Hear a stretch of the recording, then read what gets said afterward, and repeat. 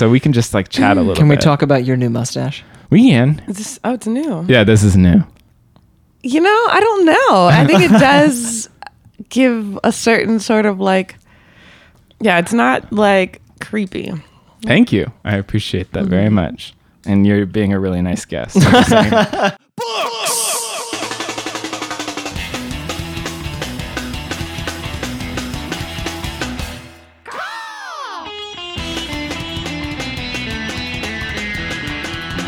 Literary blood sport.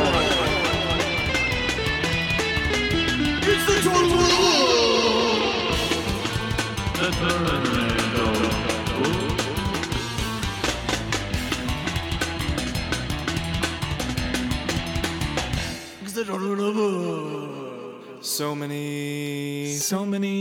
So many damn books.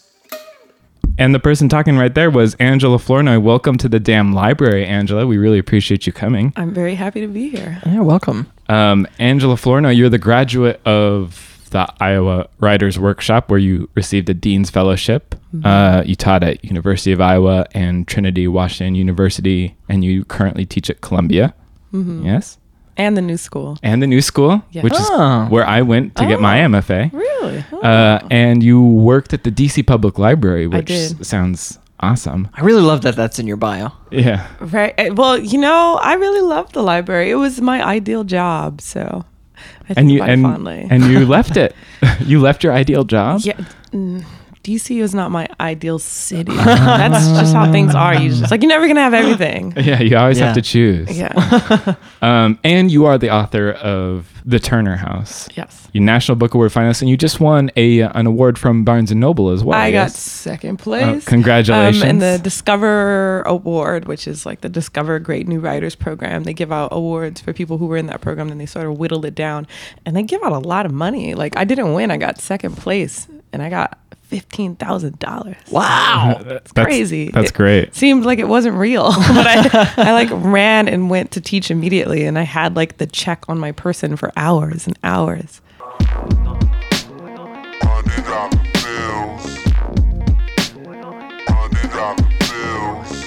Before we go into and singing the praises and ask you some questions about your book, why don't we talk about What we're drinking? what we're drinking?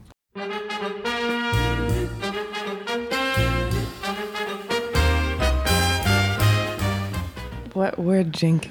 So Yes. what is it called again? I'm calling it, in reference to your novel, and people who have read it will understand a little bit, it's called The Ain't No Haint.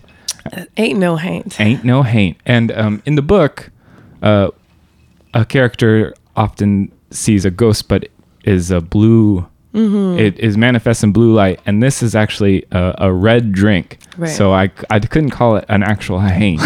I'm very happy it's not blue, because things that make drinks blue are usually like terrible. We've Yeah. had a couple of blue drinks, and it's always just disconcerting. Yeah. What do you use? Like blue curacao? Yeah, exactly. You gotta have a very light touch with Light that. Yeah. It's true. Yeah. Just a tiny drop is enough. Yeah. I use it pretty much just for the food coloring properties of Right. it. But this drink, so we actually have something really exciting. Oh, yeah. We're this episode and I don't know, a couple in the future maybe are brought to you by Brooklyn Gin. They are sponsoring these by handing us some bottles of their incredible product made with It's wonderful local gin. It's very bright. I don't know, I'm really excited about the gin. It's delicious. Yeah. And it's available, if you're a New York resident, it's pretty available to you at many different bars and stuff. Just go to their website. And but I used it with a little bit of dry vermouth, some celery bitters, and a couple squirts of sriracha sauce. And I shook that up. So it's sort of a strange martini. You know, you actually don't, of course you didn't realize this, but like sriracha is made in Rosemead, California, but they have so basically that's down the street from where I grew up. Oh, really? So it's also like when I think about sriracha, like I've been using and eating sriracha much longer before people discovered it, which is a very like hipstery thing to say, but it's true. And so there's another way that it's like an ode to me. It feels like, yeah. Well, fantastic. Nice. That I'm going to pretend I did it on purpose. Well, and so go out and get all that stuff, and now you're back and you have it and you're drinking it. And let's talk about what'd you buy? what'd you buy.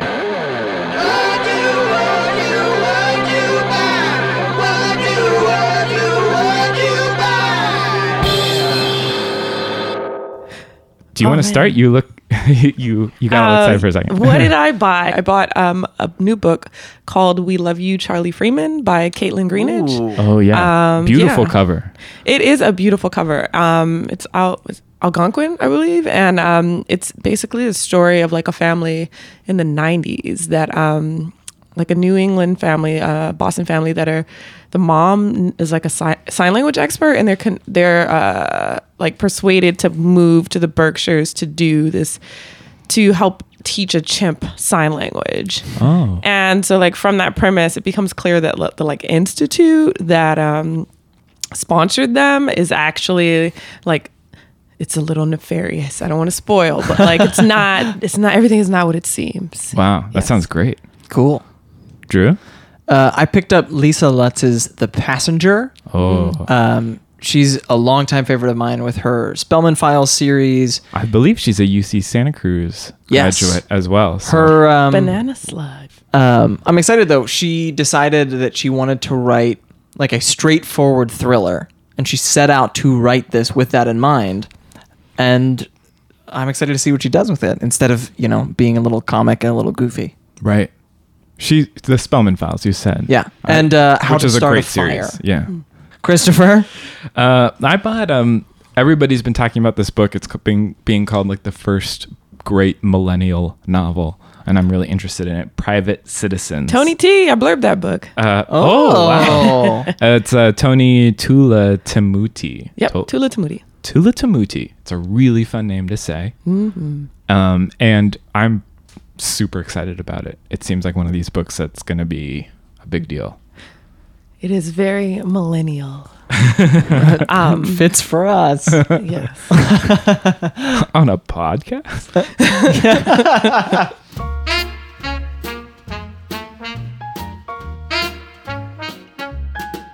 You're here, so I would love to talk to you about The Turner House, Yes. your incredible novel, which I Oh. just flipped for. Yeah, I would say both of us did in a way where we almost weren't prepared to. Was not prepared to be as excited and involved in the book. And I think like this is one of the really great reasons, and we say this all the time, but the Tournament of Books, I might not have read this book if it hadn't been up in this tournament.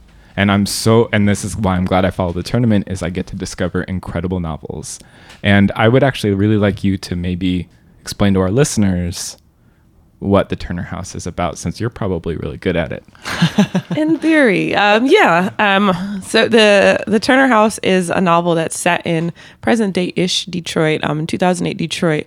That's sort of like the present day of the story, and it's really a novel about a big family. There's 13 adult siblings and their relationship to this house on the east side of the city, which is a very depopulated part of the city. It really focuses on like the eldest and the youngest, but sort of throughout the course of the novel, you also sort of see the history of the neighborhood and how the family got the house. Yeah. And there's a ghost also.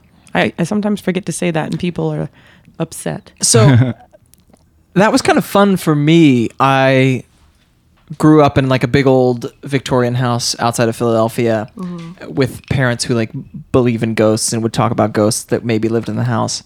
And I was so thrilled when all of a sudden you not only introduced the concept, but then were like very serious about, yeah, maybe this is real, and otherwise like very realist novel.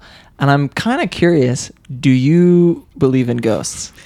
Or haints? I spirits? sort of am like a bet hedger. So I believe, but I have no interest in like having that belief sort of confirmed. So you don't want to go hunting at all. No, I have no interest in any sort of ghost encounters, but I feel like the sort of smart thing is to believe in everything, but hope to see nothing. Yeah. Oh, I like that. That's interesting. Yeah, kind of that way when you when you see a ghost, it's like, ah, yes, Oh yes, you. one of these. Yeah. I was really hoping I wouldn't have to do this. And do you think that informed like how you did? Like, is this something you came to after writing Cha-Cha, or was it before that you? There was just it was my grandparents, but I had heard stories about Haints growing up, and these stories were usually about things that happened when my grandparents were young, when they were still in the South, and not a lot of them were like the landscape of these stories were never actually in like the North, and so that was something that was interesting to me. Kind of, why is it that it's like they just can't come, like they're just not associated with this new landscape, but they're such like sort of part and parcel with the old landscape. I mean, such that people in South Carolina, they do. Sherwin Williams sells a paint color, Haint Blue, and people do paint their house. Wait, really? Yeah, paint their Wow. like door jambs or their porch floors or the porch ceilings. They paint it Haint Blue, like today still. Wow. Oh, that's cool. Another sort of important part of the novel is Leela's gambling, and one of the big plot points is whether or not they're going to keep this big house that they all grew up in. And sort of when I was reading it, I sort of had this feeling, or I don't know if it was a worry, but I guess when I'm reading a book that has gambling in it, there's like two ways that either they win a lot of money and it changes the plot in some way, or they lose everything and it changes the plot in that way. And I thought it was interesting that it's like sort of it didn't go either of those ways. I wanted you to talk about gambling and how you sort of navigated through it in your novel. Well, I really just wanted to show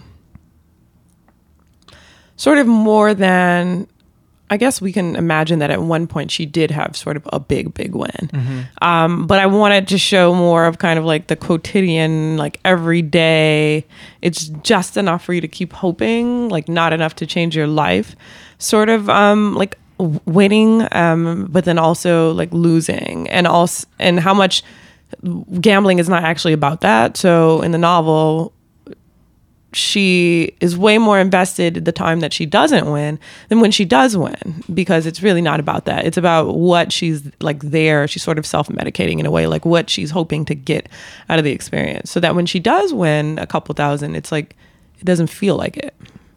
But sort of bigger than that, I was just the city of Detroit at like the height of the recession had about 30% of the population under the poverty line, but they had 3 huge casinos within city limits. Whoa. And then a couple right across the river in Windsor. I've always been fascinated since I was like old enough to understand that was strange, like what that dynamic. And when you go into the casino in Detroit, it's not like when you go to Vegas or even Atlantic City. It's like people are in there like it's their job. It's not an escape. It's not like to be someone else. They're in there like on a mission, and I felt like that was fascinating. There's something interesting for me anyway, having never been there and only experienced Detroit through popular culture, but I feel like a lot recently, Lauren Bukas's novels, movies like It Follows or Only Lovers Left Alive, which I'm now realizing that all of those are horror stories. But Detroit is presented as this place that is almost like beyond saving, that it is destroyed and you see it and it's like it's burned out. I loved the fact that this novel presented it as like a city that is alive, where people are there. Yeah, almost like a hopeful Detroit. Yeah, and even the quotidian stuff of just day-to-day life. And I was wondering if you were thinking about that as you wrote this, or because it's fascinating to hear you talk about the idea of people going into these casinos like it's their job. And I'm just wondering about how you grappled with Detroit while you were writing this book. Well, one thing that I was conscious of is I've gone to Detroit my whole life, and I've usually gone around the same time for like a big family gathering every year. And so my associations were really positive. And it was really when I moved like post undergrad to the East Coast, New Yorkers, they in general, New Yorkers are like, why you're not going to London, or you're not leaving the country? Why are you traveling within this, the country? Like, there's no other city, domestic city worth visiting? And especially when I would be like, I don't know what I'm gonna do for Thanksgiving. Maybe I'm gonna go to Detroit. People were just like, why? You can come to my house, to my Friendsgiving. You don't have to do that. And it occurred to me that some people have a very sort of different idea of the place. And so there was one thing that I did want to sort of have a balance of, was both the realities of sort of, things are not great, but balance with some things have been consistent, and there have been pockets of the city that have been untouched, and people still do all the things that people do when they live in a place.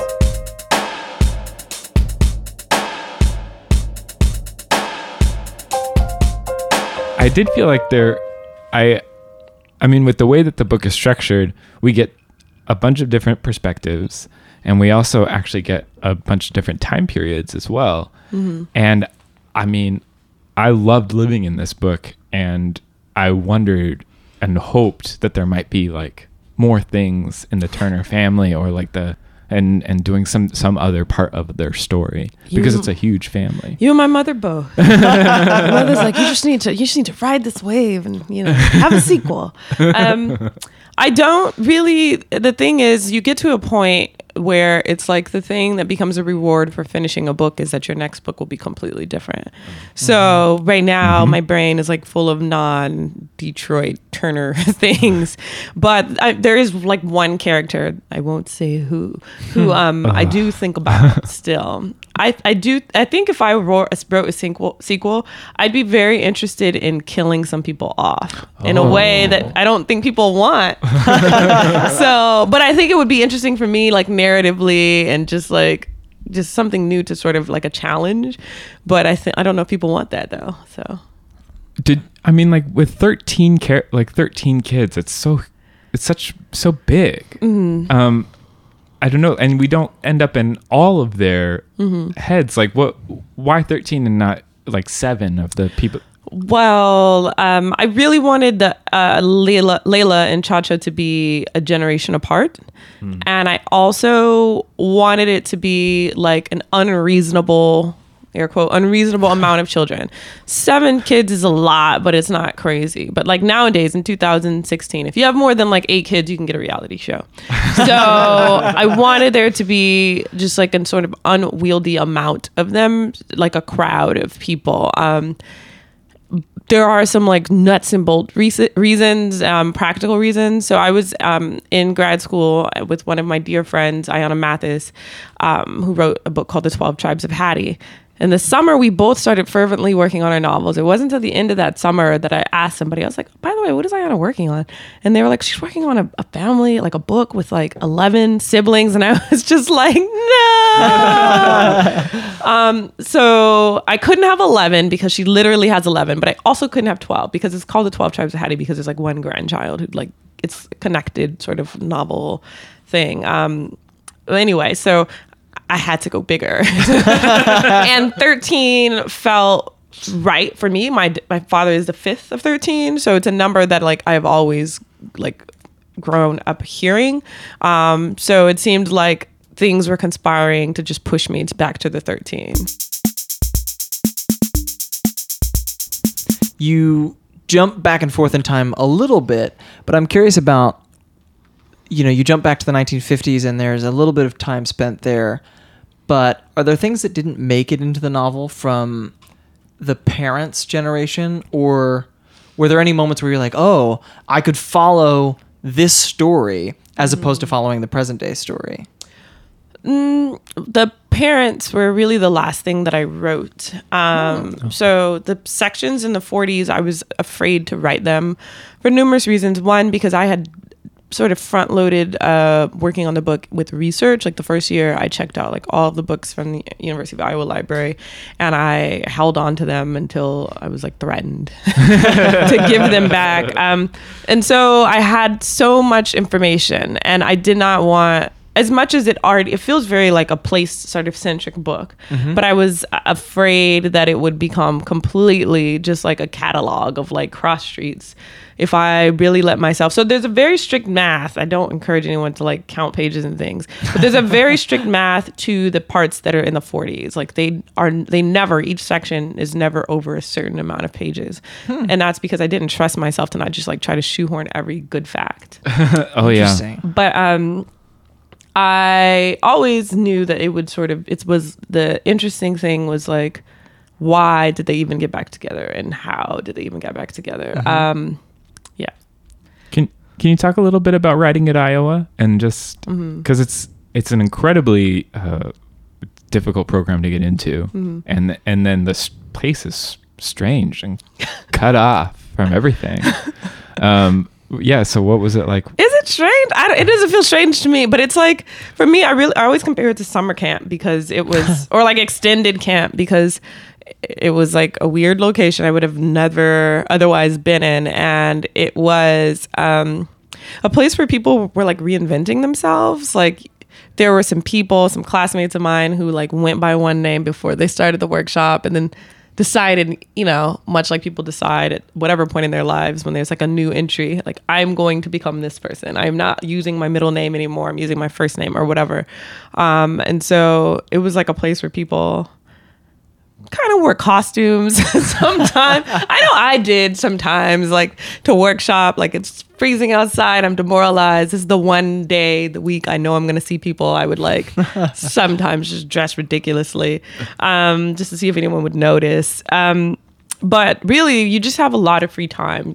The sort of secret of Iowa is that you just get a lot of time to write. And eventually, unless you just become really dedicated to picking up bad habits, you'll write something.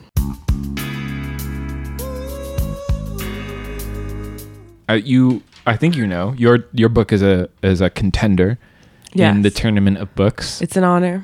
Yeah, and I think so. It is. Yeah, it's one of our secret hopes that the Turner House wins it all. Yeah, no, I'm not even secret about it. I said it last episode. It is my favorite to win. Oh, I tamped down all those hopes. I'm happy to be here. I am happy to be here. I do think it's like a blessing and a curse to be nominated, to be in the shortlist of the tournament, because through my own research, the day that the shortlist was announced, I notated what the rating was on Goodreads of everybody's book, all 17 books. I looked at the rating. Go down?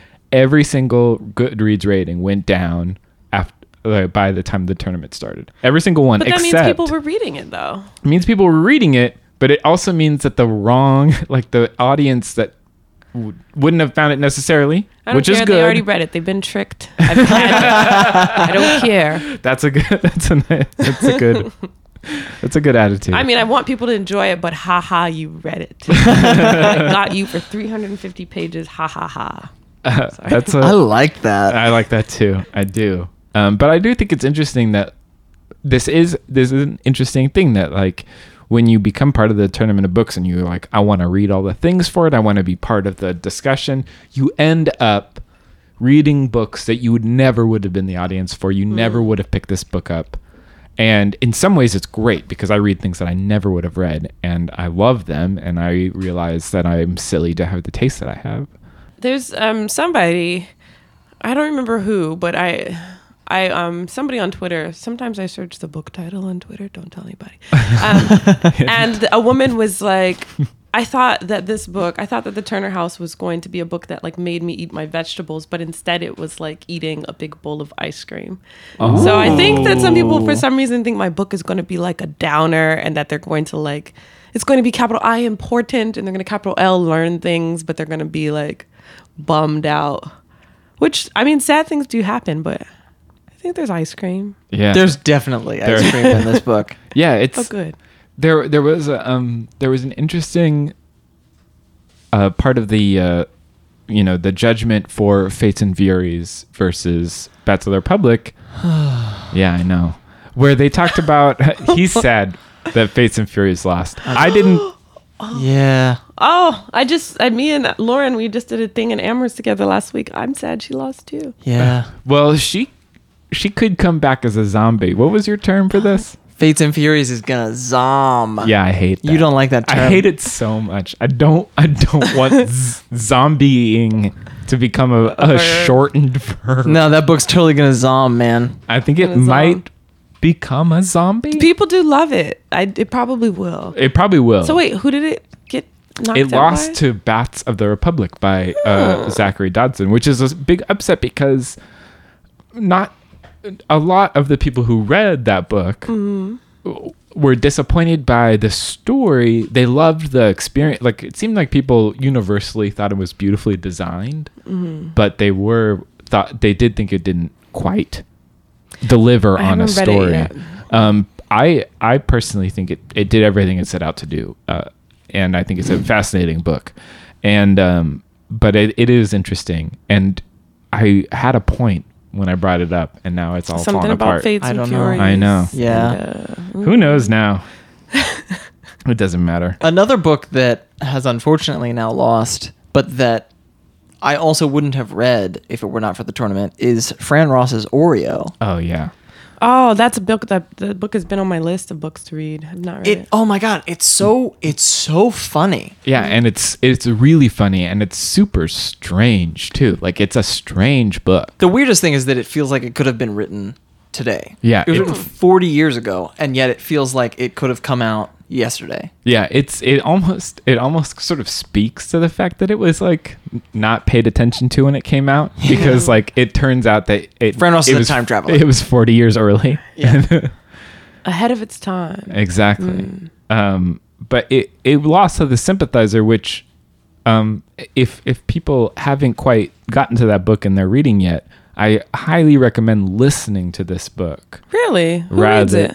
I don't It's, know the name of the reader. Oh man, I know this because Francois Chow, Interesting. And who he's got was a what's his name on fascinating Lost? voice. He was the guy in the videos on Lost. Because I have the book. Really? Viet beat me. What did he beat me for? Oh, for the Center for Fiction Prize. Shout out to Viet. He's very nice and smart. So I shouldn't read it though. You're saying. No. I think it's great. I liked it.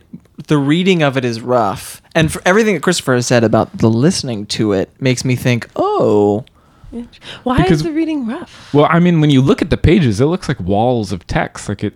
But I've heard him read from it, and there's some wonderful lists. I'm a big list person. I like lists, so I don't know. Oh, he's good at the lists, and he also like really makes you wish that you were. I think he went to in the book. The character went to San Diego for school, and it makes you really want to be a student at San Diego. Like yes. there are these incredible That's a feat. passages.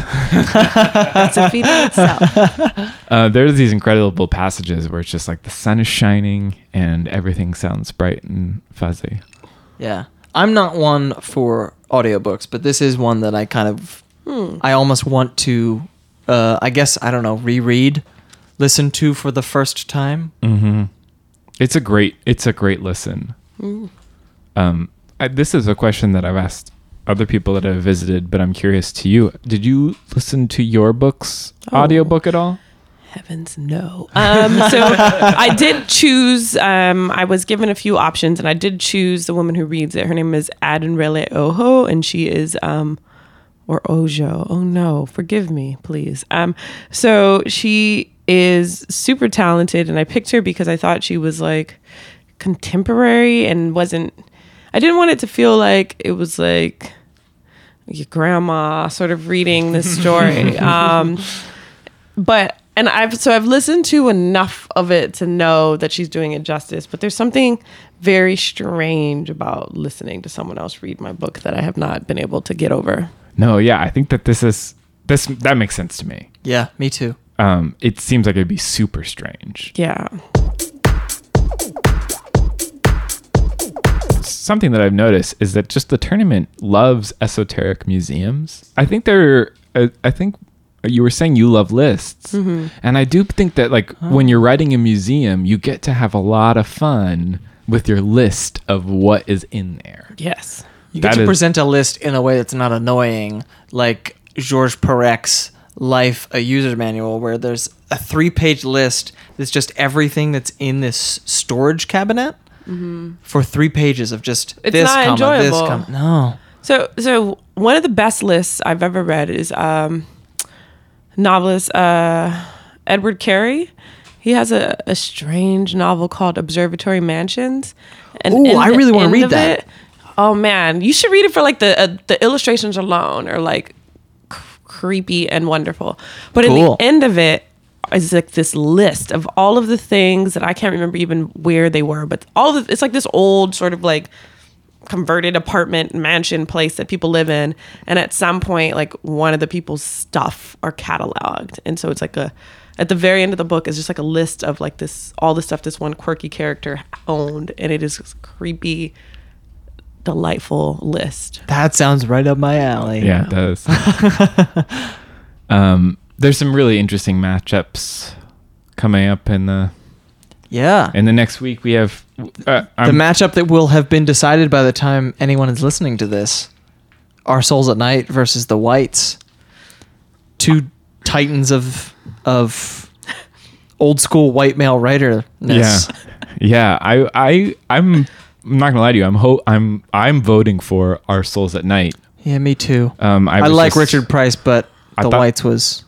Interesting. I'm not gonna say anything bad about it. I enjoyed it, but I thought it was just fine, is the thing.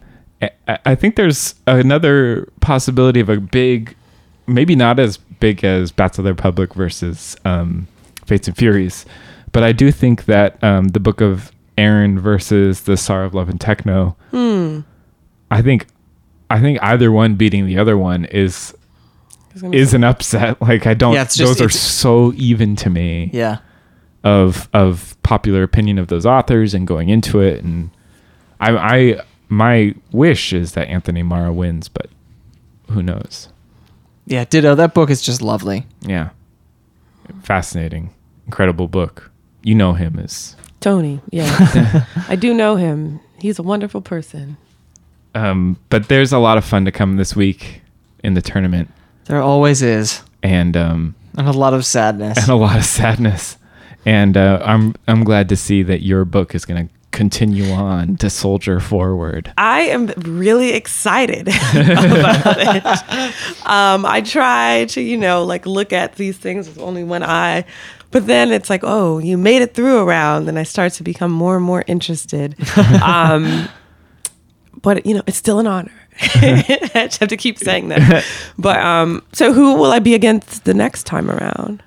It'll either be the Whites or the Book of... no, Our Souls at Night. Our Souls at Night, yeah. Oh, interesting. My question to you is, as a debut novelist, I'm curious if it was scary to be a debut, like when you're putting your book out, like the day that you woke up on debut day. So I forgot where I was. Oh, I think I was here because I was still living in I lived at home last year for a year in West Covina. West Covina, California. And my mother, I was here for something when the books came. So my mother had already hid some books, ferreted books away at various places, and decided what she was going to do with my author copies of books, which is fine because I would just give them away sort of to anybody.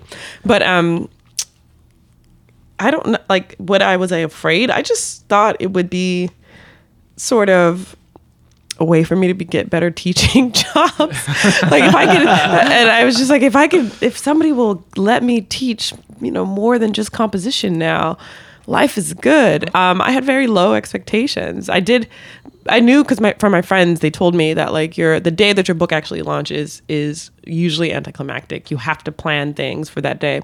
So I had a reading that day at SO1 Books in Leimert Park in Los Angeles, and then it was just all people who had no choice but to be there.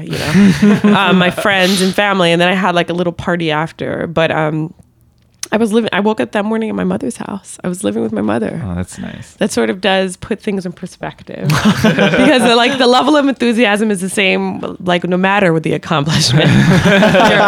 So yes. Thank God for moms. Right. Yeah, yes, indeed. It's you're always a winner. It's true. I wish you luck in the future with your book. I'm pulling thank for you. it. Yeah, me too. But why don't we move on to recommendations?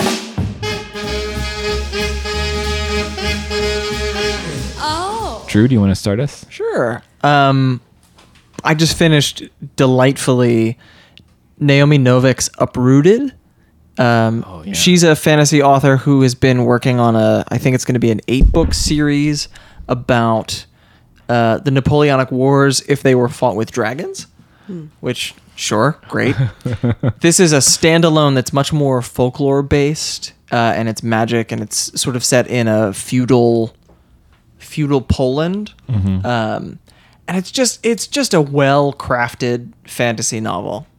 Like, There even really for aren't people who enough of don't those, yeah. like fantasy novels, it's the sort of thing where you will read it, you'll enjoy it. Ellen DeGeneres just optioned it, Wow. so For her to star as every character. yes, I would watch the shit out of that. Ellen DeGeneres is. Angela, do you have something you want to recommend? So I'm trying to think what can I recommend? So one thing that has made me sort of happy as of late is this isn't a book, but last week Kendrick Lamar put out like 8 songs, untitled, unmastered. Yeah. The first time, so I was sick last week, like have to take antibiotics, like ill, and I don't know why I couldn't go to sleep, but I stayed up until like whatever time, like almost midnight when it came out, but I was like sort of delirious. So I was like, I paid $10 for this. I want my money back. I hate this. And then I woke up the next morning. I just like listened to it one time through and then like passed out. And then I woke up the next morning and I was like, this is amazing. What's wrong with you? Why do you have these knee-jerk like rejections of things? It's just really good and like experimental and makes me excited for his like next album.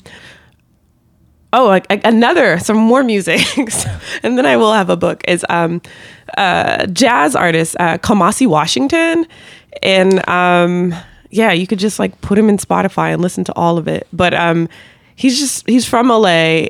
He did saxophone on To Pimp a Butterfly, right? Yes. Yeah. So he's like sort of like affiliated. Yes. Yeah.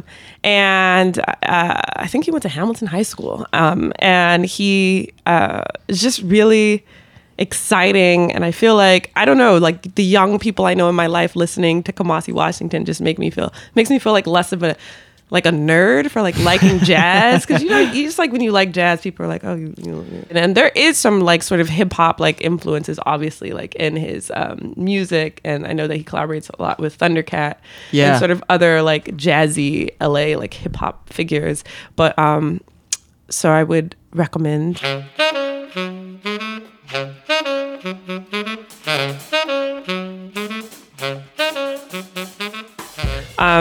But as far as novels,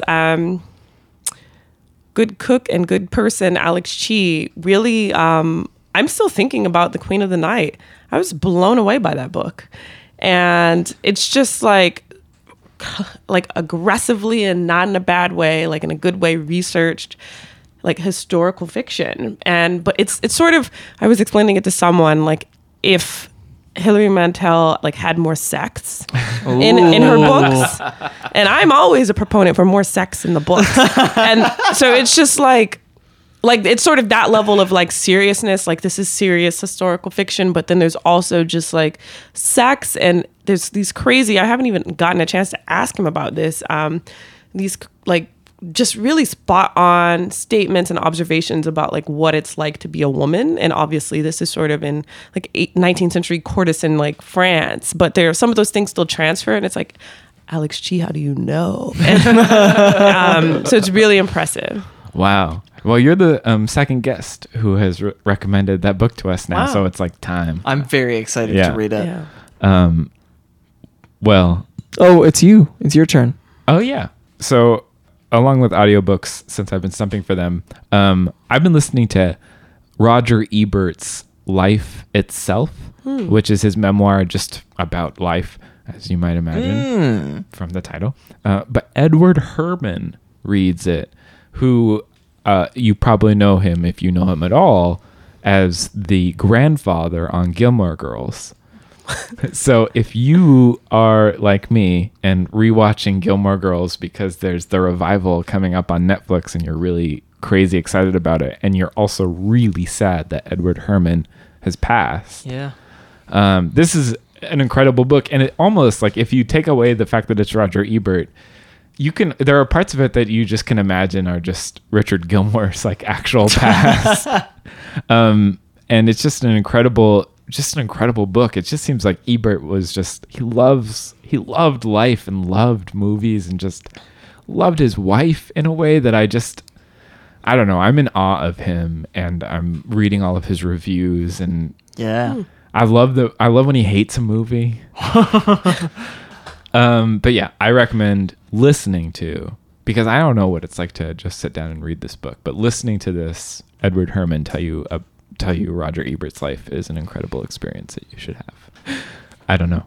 Angela, thank you so much. Yeah, thank you for coming. This has been a lot of fun. Thank you. And thank you for the cocktail. Oh, of course. It's We been a really great time. appreciate it. And thank you again to Brooklyn Gin for providing us the gin for this episode.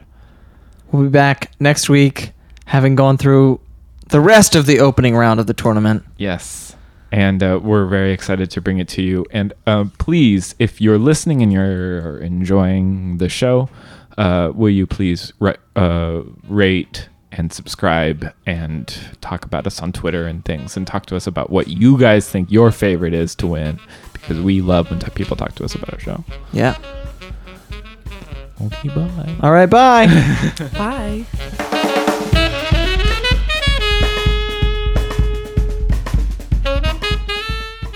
I mean, what would you do if you were offered a rooster? Yeah, that is the win. If you win, live rooster? they offer you the option of accepting a live rooster. Well, And what is the other option?